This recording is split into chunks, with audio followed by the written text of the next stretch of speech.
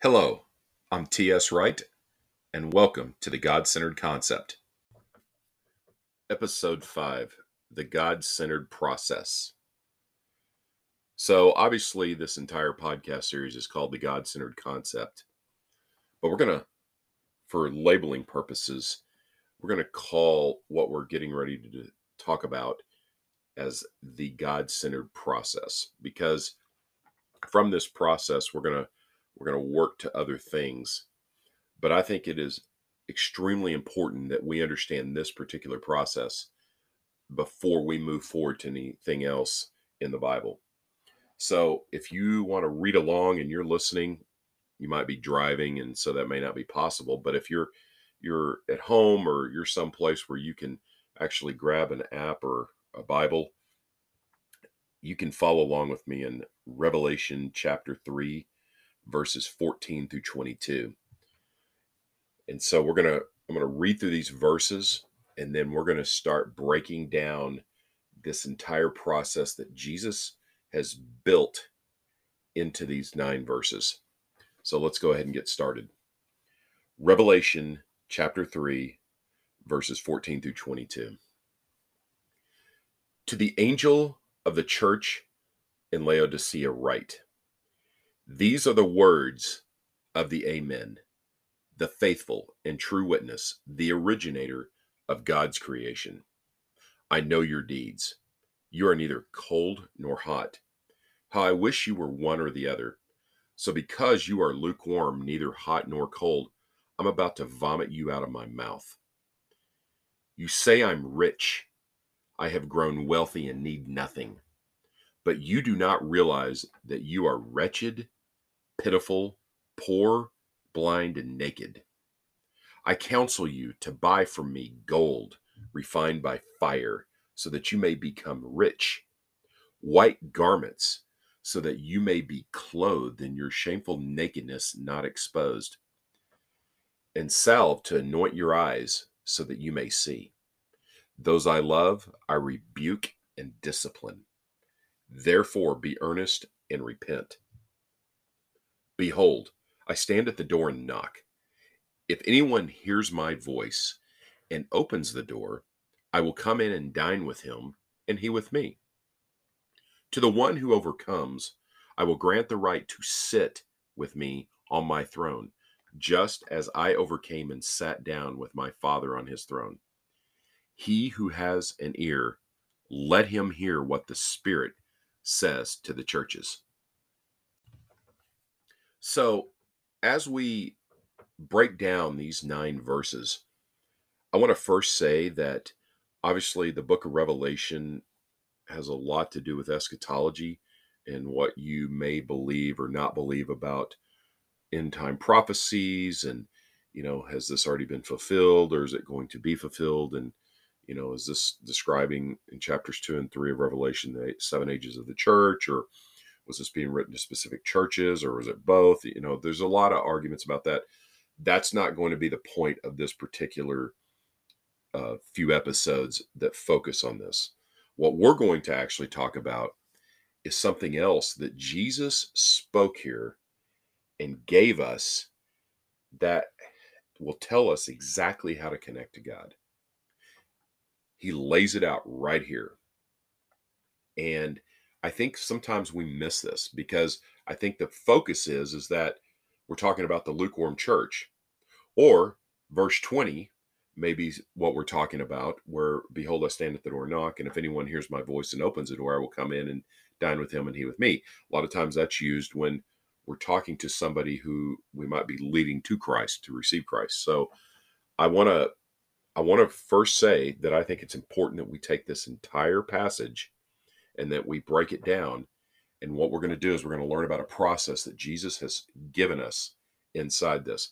And I think it is one of the most core processes for the Christian, for us Christians, of how to connect with God. And when there's a breakdown in any part of this process, that's why we lose connection to God.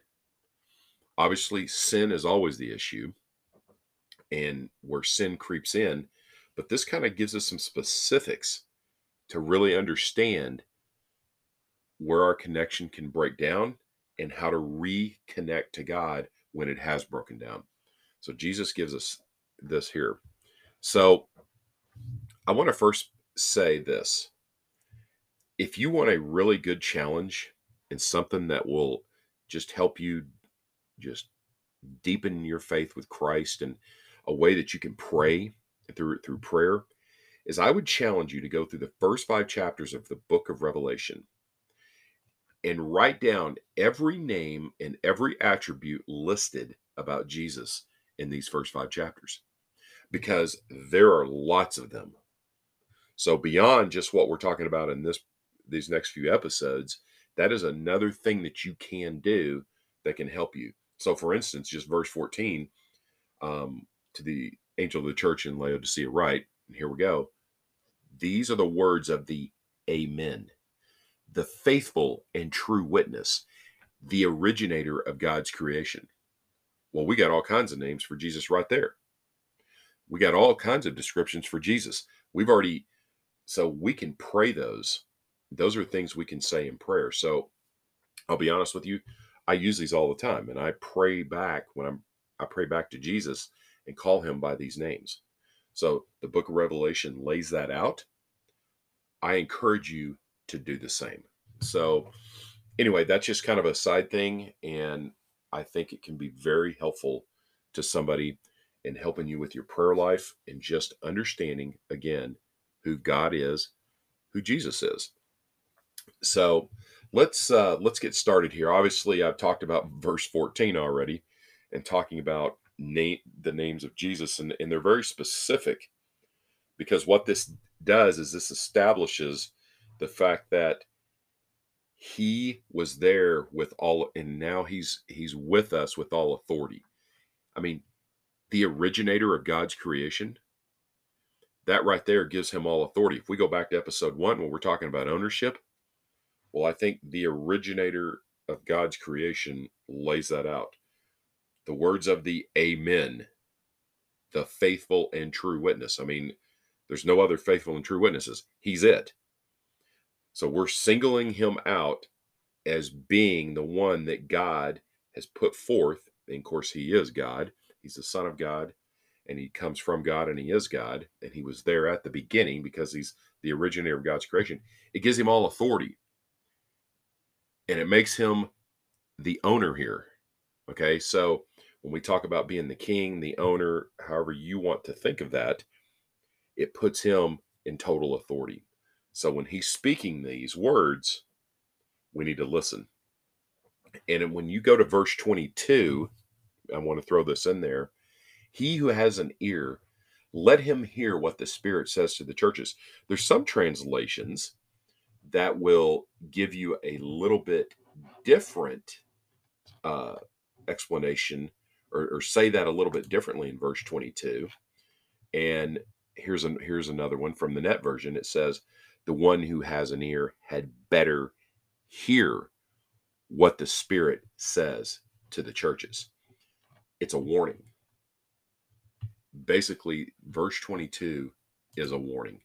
It is telling you not only do you need to listen, but you had better listen. So we need to understand that. And so I believe, and this is just me, I believe this is very relevant, not only for today, but has always been relevant. And so I think reading this, again, it will help us when we break down this process. So let's first start by understanding verse 15. And I'm gonna read this again. I know your deeds, you are neither cold nor hot. I wish you were one or the other. So because you are lukewarm, neither hot nor cold, I'm about to vomit you out of my mouth. Okay, that doesn't sound great. I mean, that is just, it kind of sounds disgusting, to be honest with you. I mean, if you've ever had lukewarm milk, it's not really my favorite thing. Ugh. Think of it almost as spoiled milk. So when spoiled milk, you taste it, it just, you know what it does, and you just want to get it out of your mouth as fast as possible. You also want to get the aftertaste. So not only do you vomit it out of your mouth, but you wash your mouth out because you want to be completely rid yourself of it. Well, I think when we look at it this way, I think Jesus is saying this. I think Jesus is saying this about this particular church. And so, whether you believe this is the seventh age of the church or not, I think this is a pretty good description of what is going on within the culture that we're in right now. I think this particular age of the church is very uniquely different than the other ages of the churches. And I think in many ways this is a pretty good description. So I think we need to pay attention here at what this is saying. I mean, he knows the deeds. He's measuring these deeds. They're not cold, they're not hot.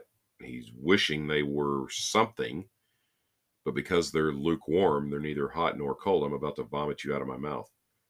That's just, it just sounds disgusting. And I hate to think that we're in a day and age where the way we're walking and the way we're representing Christ is disgusting to him. But I guess when we look at this, we have to take that into account, that in an overall sense that is what's happening. And so, what are we going to do about that? Well, Jesus gives more information here. So let's continue on. He said in verse 17, you say I'm rich. I have grown wealthy and need nothing. But you do not realize that you are wretched, pitiful, poor, blind, and naked. Ouch. Okay, so we've just had 3 verses that have absolutely just, I mean, when you stop and think about it, and you do think of it as Jesus speaking to us, and that we're kind of we're basically a representation of this, it kind of makes me just stop and it just makes me feel, ugh. I mean, I do. I mean, I'm just being honest here, not sugarcoating it in any way, but I think we have this a lot. I mean, people think that they're rich, that we've kind of got it all, and we got all the answers. And when people have that and they've grown wealthy and they don't really think they need anything, that can be a dangerous place. And I think Jesus is saying that here. And when he follows it up here, and this really drives the point home, is, but you do not realize that you are wretched, pitiful, poor, blind, and naked. Okay, there's nothing positive about that. And quite honestly, if you read the other 6 churches, there was usually something Jesus found about those churches that he liked, but this 7th church, he does not. There is nothing that he is finding that he likes. And if this is the representation of the 7th age of the church, then it is not a pretty one, and it's definitely the one we're living in right now. So I think regardless if you believe that or not, I think most people would still agree that this is a pretty good description, because some things are kind of running off the rails, and we have to really pay attention. And I think a lot of people understand that, but the problem is nobody knows what to do about it. Well, Jesus gives us some answers, and he does. And built into his word, he has given us a process here. When we start reading verse 18, and we're gonna kind of get a sense of that process. So with that in mind, let's just keep reading. I counsel you to buy from me gold refined by fire, so that you may become rich. Well, there's step 1 right there. Step 1 of the process is that he is counseling us to buy from him gold refined by fire, so that we may become rich. Well, I'm going to tell you what that gold is. Very simply, it is truth. Step 1 is about buying truth from nobody but him. I want you to think about this. I want you to think of the day and age that we live in right now. How many truths are out there? How many truths, so to speak, are being spoken about? Everybody has a truth. Everybody has facts. Everybody has a perspective. But right here, Jesus is telling us, and gold is is a symbolic word here for truth.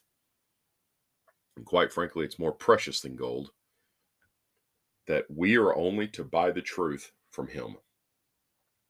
He's the only seller we should be buying from. He's the only one that when it comes right down to it, when we slice it down, that all other truths are basically we need to put them to the side and we need to buy the truth from him first and only. I mean, we buy it from him first and we only embrace his truth. And then we become rich. Now, there's another piece to this, refined by fire. I find that interesting. So, truth and faith can work together here because what he is saying is that we have to put our faith in his truth. We can't just say we believe it and acknowledge it and have some kind of a knowledge of it. But even if you look at the spiritual gifts, one of them is faith. You know, one of them is wisdom and then there's knowledge. Well, there's also faith, and you have to have faith. If we don't put our faith in the truth, and that means trust in it, that means we trust in the truth, then we're not going to become rich. Let me explain this. Becoming rich is not about how much money and possessions and things that you have in this life. What it means is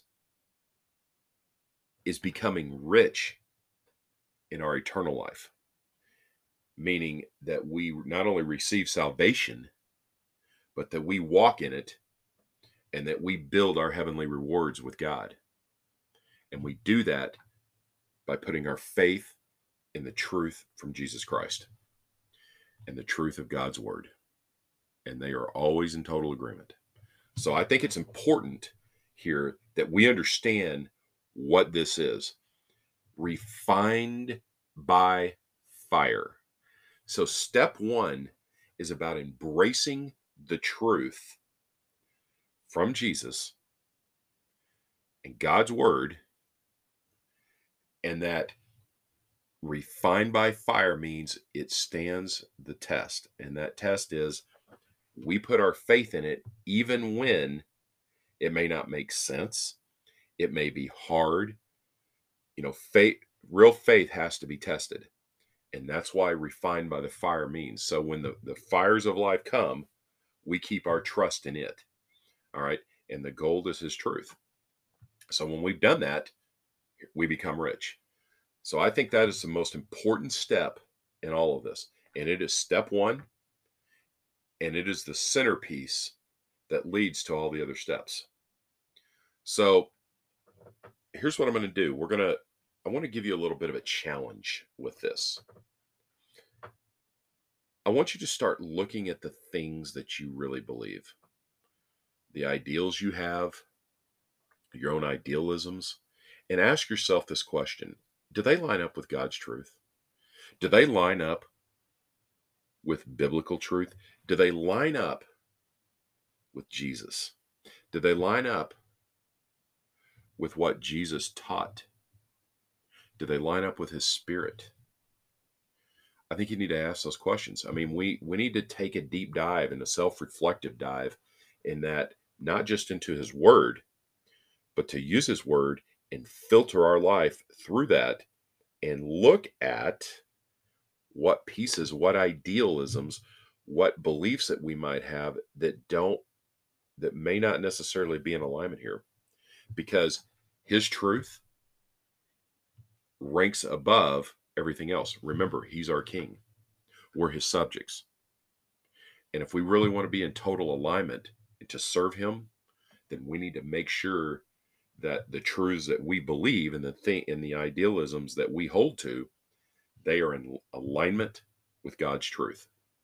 And I believe Jesus is saying this here. And this is the first step in this process. And so here's my challenge to you. Again, go back and start reflecting. And this is a great thing to just journal. Reflect and journal. Reflect on and then journal idealisms that come to mind of yourself and your own personal beliefs about anything. Okay, so start looking at beliefs you hold about life and salvation and the way you view other people and what your role is here in life and all these pieces to your life and I would say this, just pray and meditate on God's word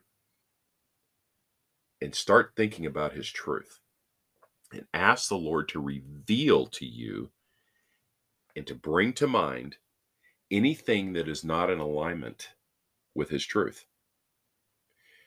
And if we are really sincere and we are open, God will start doing that. The Holy Spirit in us will do that. As we pray, he'll start revealing that stuff. And as we do, we need to write that stuff down. We need to pray over it. I'm going to say this. Might be some things here where your feelings might look a little different, okay, than what biblical truth is. That's okay. Don't beat yourself up over this. But say it this way. No matter how I feel, I'm going to put God's truth above how I feel. I may not feel anything. I may feel indifferent about something that God is passionate about, but I'm going to put his truth in front of anything else that I believe or feel. So making sure that, again, it's that alignment thing, and it's about coming to the Lord. It's about opening our spirit. We got to come broken and humble and ask him to reveal that. So we're going to stop this episode right here. And again, I'm leaving you with that challenge. Looking at his truth, seeing his word, looking at our life, and how do our own idealisms line up with God's truth? Until next time, go forth in total surrender to the one who owns and reigns over all creation.